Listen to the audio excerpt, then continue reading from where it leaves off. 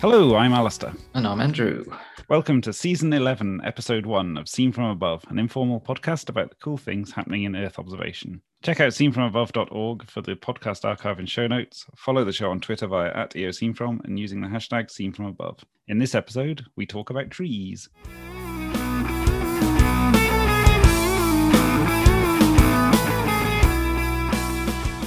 Okay, let's do the news. 8th of September 2021. I think I'm most interested still today with the investor presentations given. So Planet, Black Sky, Satellogic is particularly interesting as well. And they are interesting because a lot of these companies are now bringing themselves into hiring previous experienced industry players within the non-space market. So that's the first thing of interest to me. So they're making themselves more credible and bringing in people from external companies that have been involved in sort of startups that have transitioned to more public. So is that technical people or business people that you... A bit of both. I generally more business people, but I think it's to add credibility to the company or the companies. And it's also interesting how these companies are pitching themselves. Now, we just don't have enough time to sort of break down these individual presentations. But for so long, it's been so difficult to get the financials and so difficult to get the overall or overarching business information out of companies such as Planet and Satellogic that all of a sudden you'll hit bang with this huge deluge of information. And it is, I think I just describe it as a bit of a gold mine. And often when you come to things like risk factors, this is kind of like a project manager's sort of dream in the sense that it sort of highlights all these different risks, related to financing and launching satellites and stuff, which is kind of interesting. But I may be wrong, but I see no mention of Pleiades Neo or the Worldview Legion satellites in here. And I would have thought that would be a serious risk factor if I was considering as an investor into these companies. So that was the first thing that sort of stood out for me. The other thing is how much they're all leaning so heavily on open source software and technology. And, unsurprisingly, things like COG and Stack have come out of the sort of startup sphere to make imagery more accessible, and it's an absolutely critical component. And the final thing really to mention in this sort of very brief précis is to say that a lot of them are now pitching themselves as data companies. It'll be interesting to see how this all pans out because there's a lot of money swilling around. And I guess in part that's because of the climate crisis. In part it's because of trying to bounce back out of COVID. And in part it's because space is a pretty cool thing to be involved with. And it seems like the technology side of space has become sufficiently advanced that now you can have all of this investment-led commercialization of the space sector. But I still am a little nervous to really understand what the size of the EO market is going to be. Earth observation data in particular has a massive role to play. But there are some big gambles going on here, I think, unless the gamble is you get in with an early company and a bit like Amazon, they basically eat up the market and the first people into that sphere, that sector, they win. First to market is often hardest to dislodge. What is interesting, though, with the exception of Black Sky, I think the two decks, Satellogic and Planet, are peppered with beautiful looking images. Right. Yeah. And yet they're pitching as data companies. It's not a criticism at all. I would bookmark these and download these investor presentations because there's so much in there. Cool. So I want to just highlight two GitHub repos. Hooray. The first one has actually been highlighted to us by a listener. So that was cool. If you have any news, do get in touch. But Will Ray sent us the news that there have been updates to Stack Tools, including support around Sentinel-1 GRD. It's good to see that the GRD products are getting some love in there as well.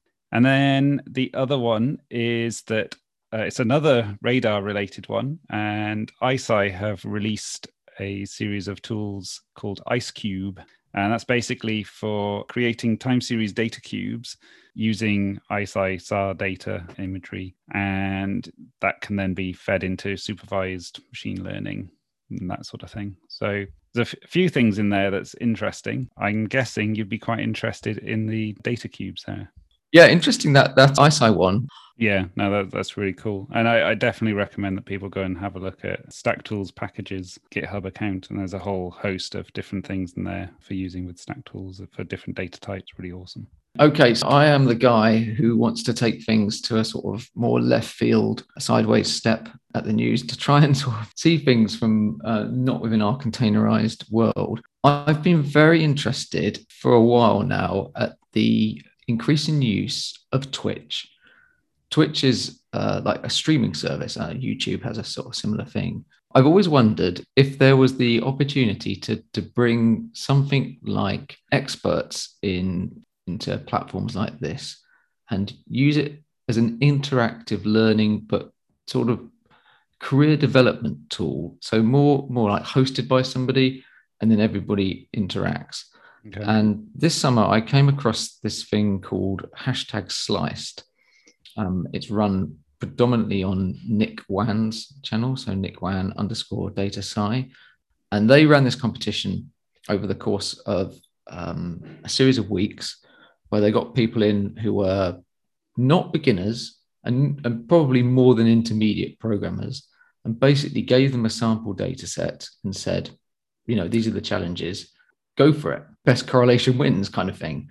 The opportunity here in the data science community and the Earth observation community is that, look, anecdotally, lots of people who competed in these competitions are in the shop window for jobs, and they're getting employment based on interacting in this new way. When I checked out a minute ago, literally 18 hours ago, I'm recording this podcast, so probably 5 or 6 days from release of this podcast. Yeah.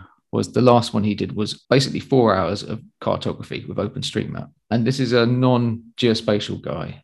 Absolutely fascinating. Yeah, that sounds really cool. I must admit I hadn't heard of hashtag Sliced. So my final bit of news is from towardsdatascience.com, and it's a post called Reduce GeoTIFF Disk Space Usage with Python.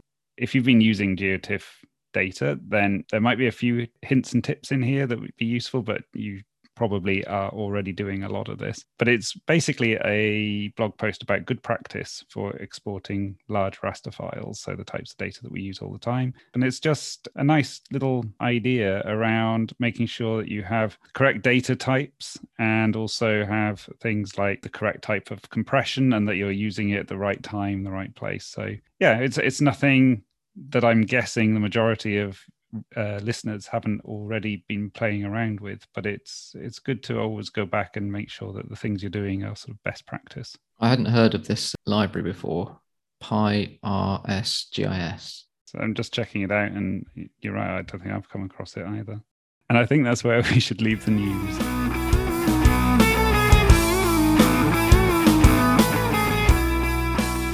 Okay, so there's a lot of interesting things happening in the forest biomass space, no pun intended, at the moment. And we're very lucky to have with us Ed Mitchard, who's going to talk about trees and forests and data and all sorts of things like that. So Ed, thanks very much for coming on to the podcast.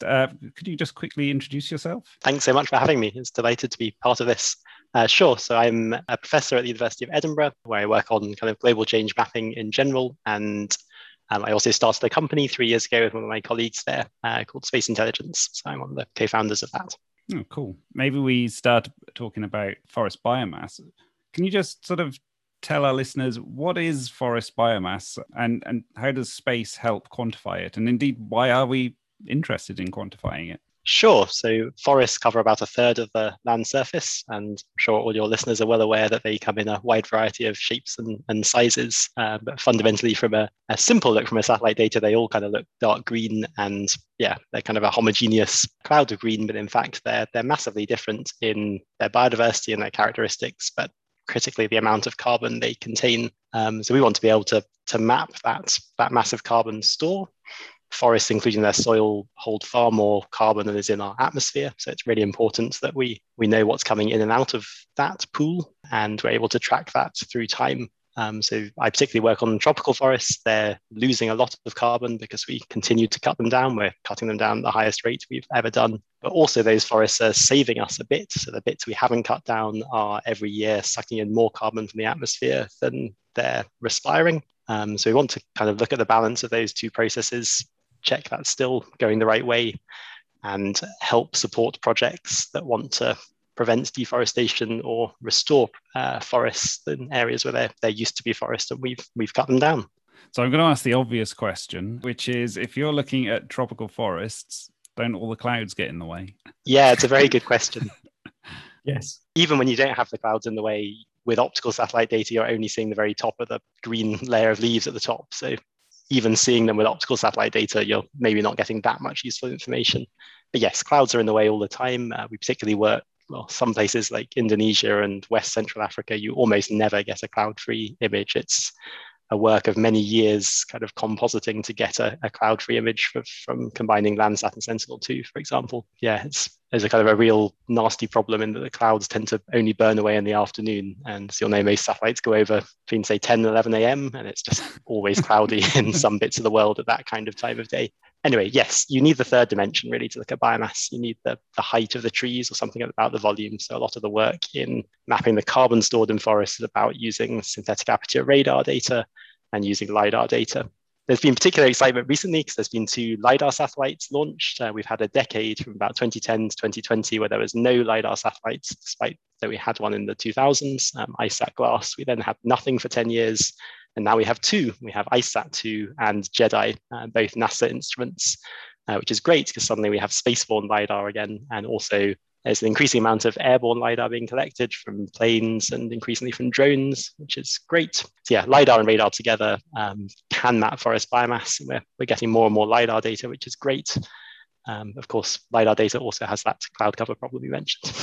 So we're very used to dealing with data as imagery. What sort of formats are the LiDAR data coming in? Are they images as well? Yeah, LiDAR data is non-trivial to deal with from space. It's because it's normally a sensor that's basically looking down on a long orbit, and you get these little distributed footprints. Within each of those footprints, you have a waveform, and that's covering, in the case of JEDI, maybe a 25-meter kind of almost circle. It tells you something about that. But the way the files are working currently, at least, is you have to download a load of orbits, most of which are covering a quarter of the globe each time to deal with your tiny study area. So there is a high barrier to entry in terms of dealing with terabytes of data. And yeah, you're not going to deal with it with downloading it to your computer and sorting it. Everything has to be cloud-based. And we've had to write quite a lot of Python scripts and things just to begin to interrogate the data. It's a bit frustrating. I think that will change quite quickly over the next couple of years. These LiDAR satellites are free and open data, so it's going to end up on Google Earth Engine and things, but that hasn't happened yet.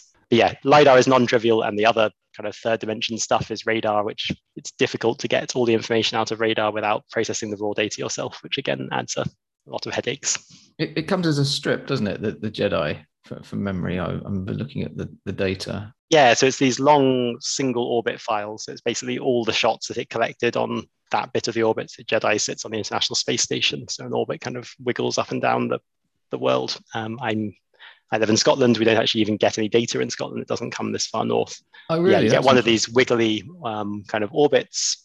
It goes up to about 45 degrees north, something like that, I think. You get one of these wiggly orbits and you have to collect lots of those because every time they cross your study area, and then you filter out all the ones that are cloudy and so on, eventually get a set of points within your study area that you can then do something with. But they're still distributed points, giving you something about tree height or canopy cover that you then have to do another set of steps to make biomass from those, ideally based on actual field data or more continuous coverage LiDAR data from the area. So the instrument was sort of like strapped on. Well, strapped on is probably not the right term, is it? But bolted on by astronauts, pretty much. There were some drills involved. Yeah. Yeah. So basically attached to the space station, but not launched. Is there a reason for that? Yeah. So these LiDARs involve pretty massive power requirements. Right. So there's these science pods on the space station that make it easy to launch. ISAT-2 is its own satellite. But yeah, it was seen as a cheaper way of getting JEDI operational, was to put it on the space station. It does have its issues, but because it's not the most stable platform. I mean, it did a loop-the-loop the other day, right? Oh, really? Yeah, it moves around for reasons you wouldn't necessarily want it to. Is it just generally NASA that are interested in these sort of missions then? JAXA have just have funded for a while an instrument called MOLI, which is quite similar to JEDI, a vegetation LiDAR, but it needs a slot on the space station for a similar reason, and that hasn't happened yet. So I'm hoping that will be launched soon. It might be going into JEDI's slot, so unfortunately we won't have two operating at once. Oh, right, okay. I mean, this is sort of like quite fascinating, isn't it? In the sense that the public's perception of the space station is just, we all get very proud when our astronaut goes up there and floats around and releases a bit of water and does that kind of outreach stuff. There's a lot of real science that happens in the space station, genuinely. And yes, I think people often struggle to understand that. And then you get people within their own field saying the space station is really important. So yeah, for me, it's a couple of remote sensing instruments that have gone up on it. But for someone dealing with extreme environments, it's the opportunity to put bacteria on the outside of it, or for people doing with human physiology, it tests things differently. So I think it has had real value. Whether that's proportional to the taxpayer cost, I don't know. It is a very useful thing as scientists. Yeah. Will it? Do you know if the instrument will, like the JEDI instrument, will stay there for a period of years? I hope so. I mean, it's had an extension. It was only meant to be there for 2 years. Oh, really? These LiDARs do degrade. So ISAT got less and less good, if you like, and only lasted 8 years or so. I wouldn't expect JEDI to last. I don't want to put a timeline on a NASA instrument, but I'd be surprised if it was still going in 5 or 6 years. It'd be great if it was. Yeah. Okay, interesting. Because I mean, I was going to say to you, slightly disingenuously, forestry, isn't it already done?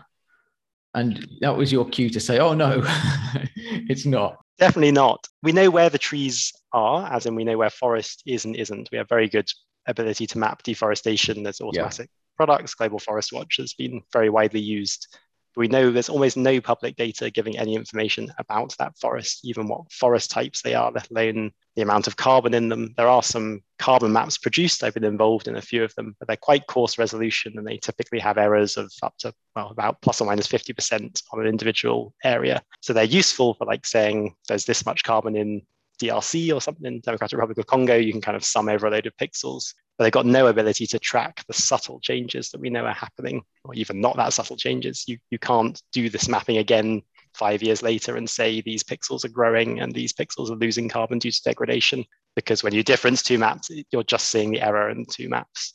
So a lot of my work's about trying to do better change detection for biomass. So can we see someone removing 20% of the biomass for degradation, or can we see the regrowth? So I have an experiment funded by the European Union called FODEX, Tropical Forest Degradation Experiment, where we're working in logging concessions in Peru and Gabon, which are very different types of forest, and we're taking out trees, so cutting down trees within forest plots. Feels very odd to do as a scientist, but we're scanning them before and after with terrestrial laser scanning, so we know exactly what the trees are before and afterwards, exactly how much carbon has been removed, and hoping to use those to calibrate much better biomass change maps. So our kind of data there is the change in carbon from time 1 to time 2, rather than trying to make a continuous map at both time points.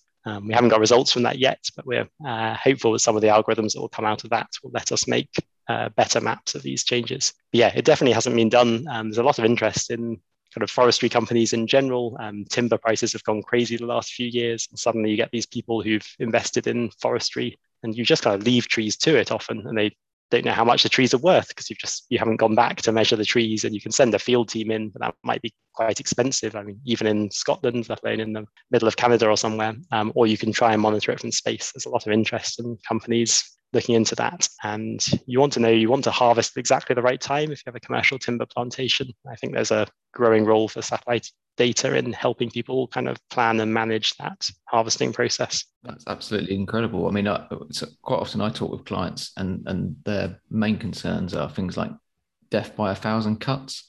So as you acquire an image and then you compare it to the next image, the change is so slight that you don't see it. And then, you're looking for a trend over time. But in terms of relating it to carbon, it does feel from a consulting point of view that that's the kind of holy grail, that you're trying to tie it into some direct, accountable, specific measure, rather than this kind of anecdotal, my land size is this, it's full of coniferous trees, it has this much carbon. I mean, there'll definitely be scientific products produced from JEDI. That's the point of the instrument. You kind of need a company or a group that can deal with big data sets. And what you need is advanced machine learning and an ability to deal with lots of other types of satellite data to kind of extrapolate these dots into a continuous map. I hate this kind of making this beautiful landscape we have into these discrete classes, which we do so much in remote sensing. And you force everything to be a change from one state to another state. Right, and yeah. loads of things are gradual. So I love continuous maps. Yeah, continuous map of canopy cover or biomass. You can see those subtle changes and your errors of plus or minus 5%. That's okay. You can kind of incorporate that. Whereas, yeah, it's maddening to have to discretize all these things that are continuous. I guess I'd say deforestation, forest to non-forest is that kind of thing. So that's why we succeeded. But forest degradation or regrowth is much harder for that reason. Is there a vertical resolution that is required from instruments like JEDI? Because probably about 5 or 6 years ago now, I was trying to help someone looking at biomass of sugarcane. Is that something that JEDI could help with, or is it set up specifically for forests? JEDI is specifically for forests. It has quite a long, getting quite technical, it has quite a long beam length, so it can't resolve things less than about 2 meters at kind of the bottom or the top. So sugarcane is never going to be resolved by JEDI. But ICESat-2, which is a quite different type of instrument, which is really designed for looking at changes in ice height of centimeter kind of scale, that probably could do sugarcane monitoring, though it's a photon counting LiDAR, which causes other issues. But yeah, so there's types of LiDAR data that could do that. But it's not all about LiDAR data. So there's various radar data sets that can also help with this. So Tandem-X is 2 X-band SAR satellites run by DLR a few hundred meters apart, collecting simultaneous data, can theoretically give very accurate digital surface models that you could, if you could have the budgets to pay for it, you could look at those through time and see changes. And not helping with your sugarcane example again, we're very excited about a European Space Agency funded satellite called Biomass, which should be launched next year with any luck, which is a 500 million euro satellite, so a big thing. And it's a P-band radar, so the longest wavelength radar we've ever had in orbit. So it's a wavelength of about 60 centimeters, and it should be able to measure biomass kind of directly by measuring the volume of wood in a volume of forest area. So we do this currently using ALOS Pulsar, which is an L-band satellite, but it kind of saturates before we get into proper tall forest. It's great in savanna and woodland. Okay. So is that going to be open data, the biomass? It'll be free and open data, yes. And there'll be a higher level product called Biomass. So they're going to do the processing beyond the raw radar data. Oh, interesting. Okay. So that will be very widely used. However, it's not going to solve the kind of forest component of climate change, unfortunately, because it's a one-off mission. It will only have fuel for 4 or so years. So it will appear and we should take full advantage of it, and then it will disappear again. When Andrew and I were talking to Sisters of SAR, I think earlier this year, or maybe late last year, God, time has become very strange at the moment. They mentioned NISAR. Would you be able to say a little bit about NISAR and maybe where that sits within some of the other sensors that you've just mentioned? Sure. So it's an L-band radar. So exactly like ALOS Pulsar, which I just mentioned. That's a Japanese L-band radar satellite that there's been kind of 3 incarnations of it. We've had that type of data from the mid-90s to present, which has been fantastic. JAXA have released a reasonable amount of that data, but fundamentally it's not been free and open. NISAR will be. It's a NASA mission. It's their first L-band satellite, and it will be free and open data. It will collect a much larger volume. So suddenly we'll have access to loads of high quality L-band radar data, which is very exciting. L-band is useful for monitoring forests. It's probably not useful for mapping biomass of higher biomass forests, because we've got Sentinel-1, we've got loads of C-band data. We're going to have L-band as well, so a longer wavelength. We're going to have 2 colors, if you like. It's not quite the same as having full color data, but for every problem from agriculture onwards, suddenly you've got 2 wavelengths of SAR. That should really help us in terms of understanding what's going on. So I'm excited about it just from a land cover mapping point of view. I always get massively blown away by how SAR has really come of age recently and all the various different things it can do. It's a hugely exciting time to be a SAR scientist. I'd urge people to get trained up in how to use these data, because there's going to be more and more of it. There's these free and open satellites I've been talking about from the big satellites from the space agencies, but lots of small companies have sprung up and managed to convince venture capitalists to give them lots of money. It's got Capella Space and Umbra and others I've already forgotten, who are launching these constellations of small X-band satellites. And just going to be fantastic. I've used some ICEYE data, which is a Finnish company that has done this, and it's really nice having small satellites producing high quality, high resolution SAR data that can see through clouds. With Earth Engine, is it a blessing and a curse in the sense that if people are doing a PhD and using 10,000 images or whatever it may be and processing on Google's infrastructure, and then finishing their research and then going into the workplace and then not having access to this level of compute. I mean, there's all sorts of things we could say, Google can turn it off. They're pushing the edge because there's planetary computer, there's an open data cube and all this kind of stuff. I wonder sometimes if we're setting ourselves up for this potential fall, that we're giving the new entrants to the field all the toys, and then they're going into the workplace and being incredibly restricted as what they do. I wonder what you think about that. Yeah, I share all your concerns. I think Google Earth Engine is an amazing gift that Google has given to our community. It's done some real good for the world, I think. It's really enabled me to teach courses with undergraduates and let them do things over whole countries that we'd never been able to do before. It's also been great during the pandemic because you don't need access to the powerful computers in a lab which we used to have access to be able to do things. But yes, I would never encourage a master's course or a PhD, let alone a PhD student, to do all their work in Google Earth Engine. It'd be hugely dangerous, not just from they can't use it later and they could turn it off, but from just understanding what's going on. It's a bit of a black box in many ways, and it kind of makes it too easy to produce things without really understanding what's behind that. There was an announcement the other day that they're bringing SAR processed Sentinel-1 data within 1.5 days or it being acquired. It was 12 hours or something. 12, okay, I mean, incredible, isn't it? I find that sort of very encouraging because they're basically challenging everybody else to deliver it that quickly, which is the great thing about Earth Engine to me. I mean, I think it kind of owns the academic sphere now. I mean, it would be very difficult to sort of dislodge it. And the fact that I could do a bit of work and send you the link and then you can just look at it. And that's just nuts in our world. How would I put in a grant application? I don't know, say I was doing a global degradation map. How could I put in for supercomputer time to do the number crunching and downloading all the Landsat archive when Google Earth Engine exists? I couldn't possibly justify that spend of taxpayer money when we can spend Google's money because they've kind of given this thing out. So yeah, while it exists, it's very hard to do anything else with research. And I guess sort of building on the academic side, so how does your life work? But that was a totally unfair question. But you're sort of involved in the university, and then there's space intelligence. How does it all break down? Yeah, it's kind of two separate questions there. In terms of my life, I am far too busy.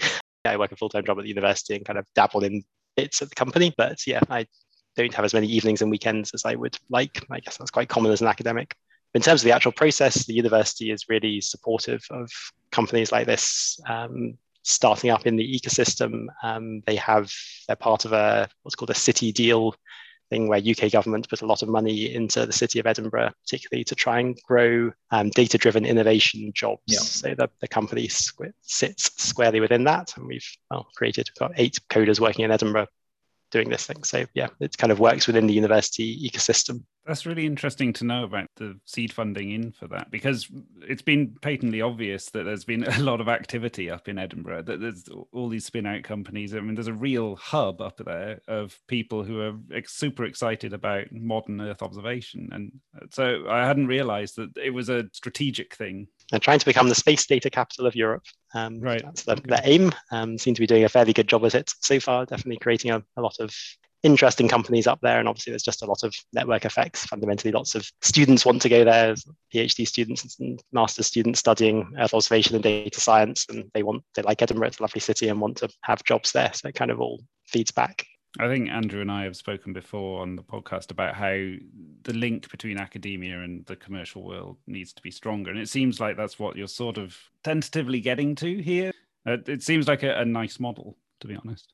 Yeah, it's definitely working really well for me. I'm really keen on having a closer link between academia and industry. So I also run a Centre for Doctoral Training called CENSE, Centre for Environmental Science in Earth Observation, which is all about trying to train PhD students in this widest field, so kind of satellite data and data science. And all of those students spend 3 months in industry during their 3-year, 9-month PhDs to try and make sure we connect them. Ed, it's been a genuine pleasure talking to you and finding out about biomass mapping and all the other things to do with sort of the ecosystem up in Edinburgh, et cetera, et cetera. Thank you very much. Thanks so much. Really nice to meet you two. Maybe see you in real life at some point. You never know.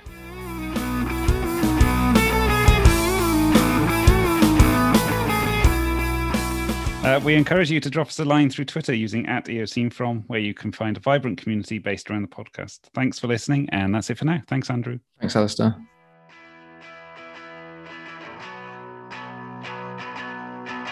Spot? Spotty pie. Oh.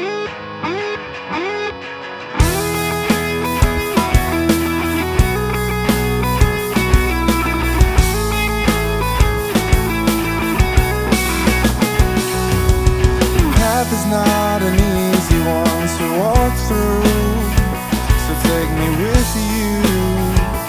You don't have to go alone. The life is growing legs and walking past you. If I could ask you, pick up the speed, 'cause every single night I tried.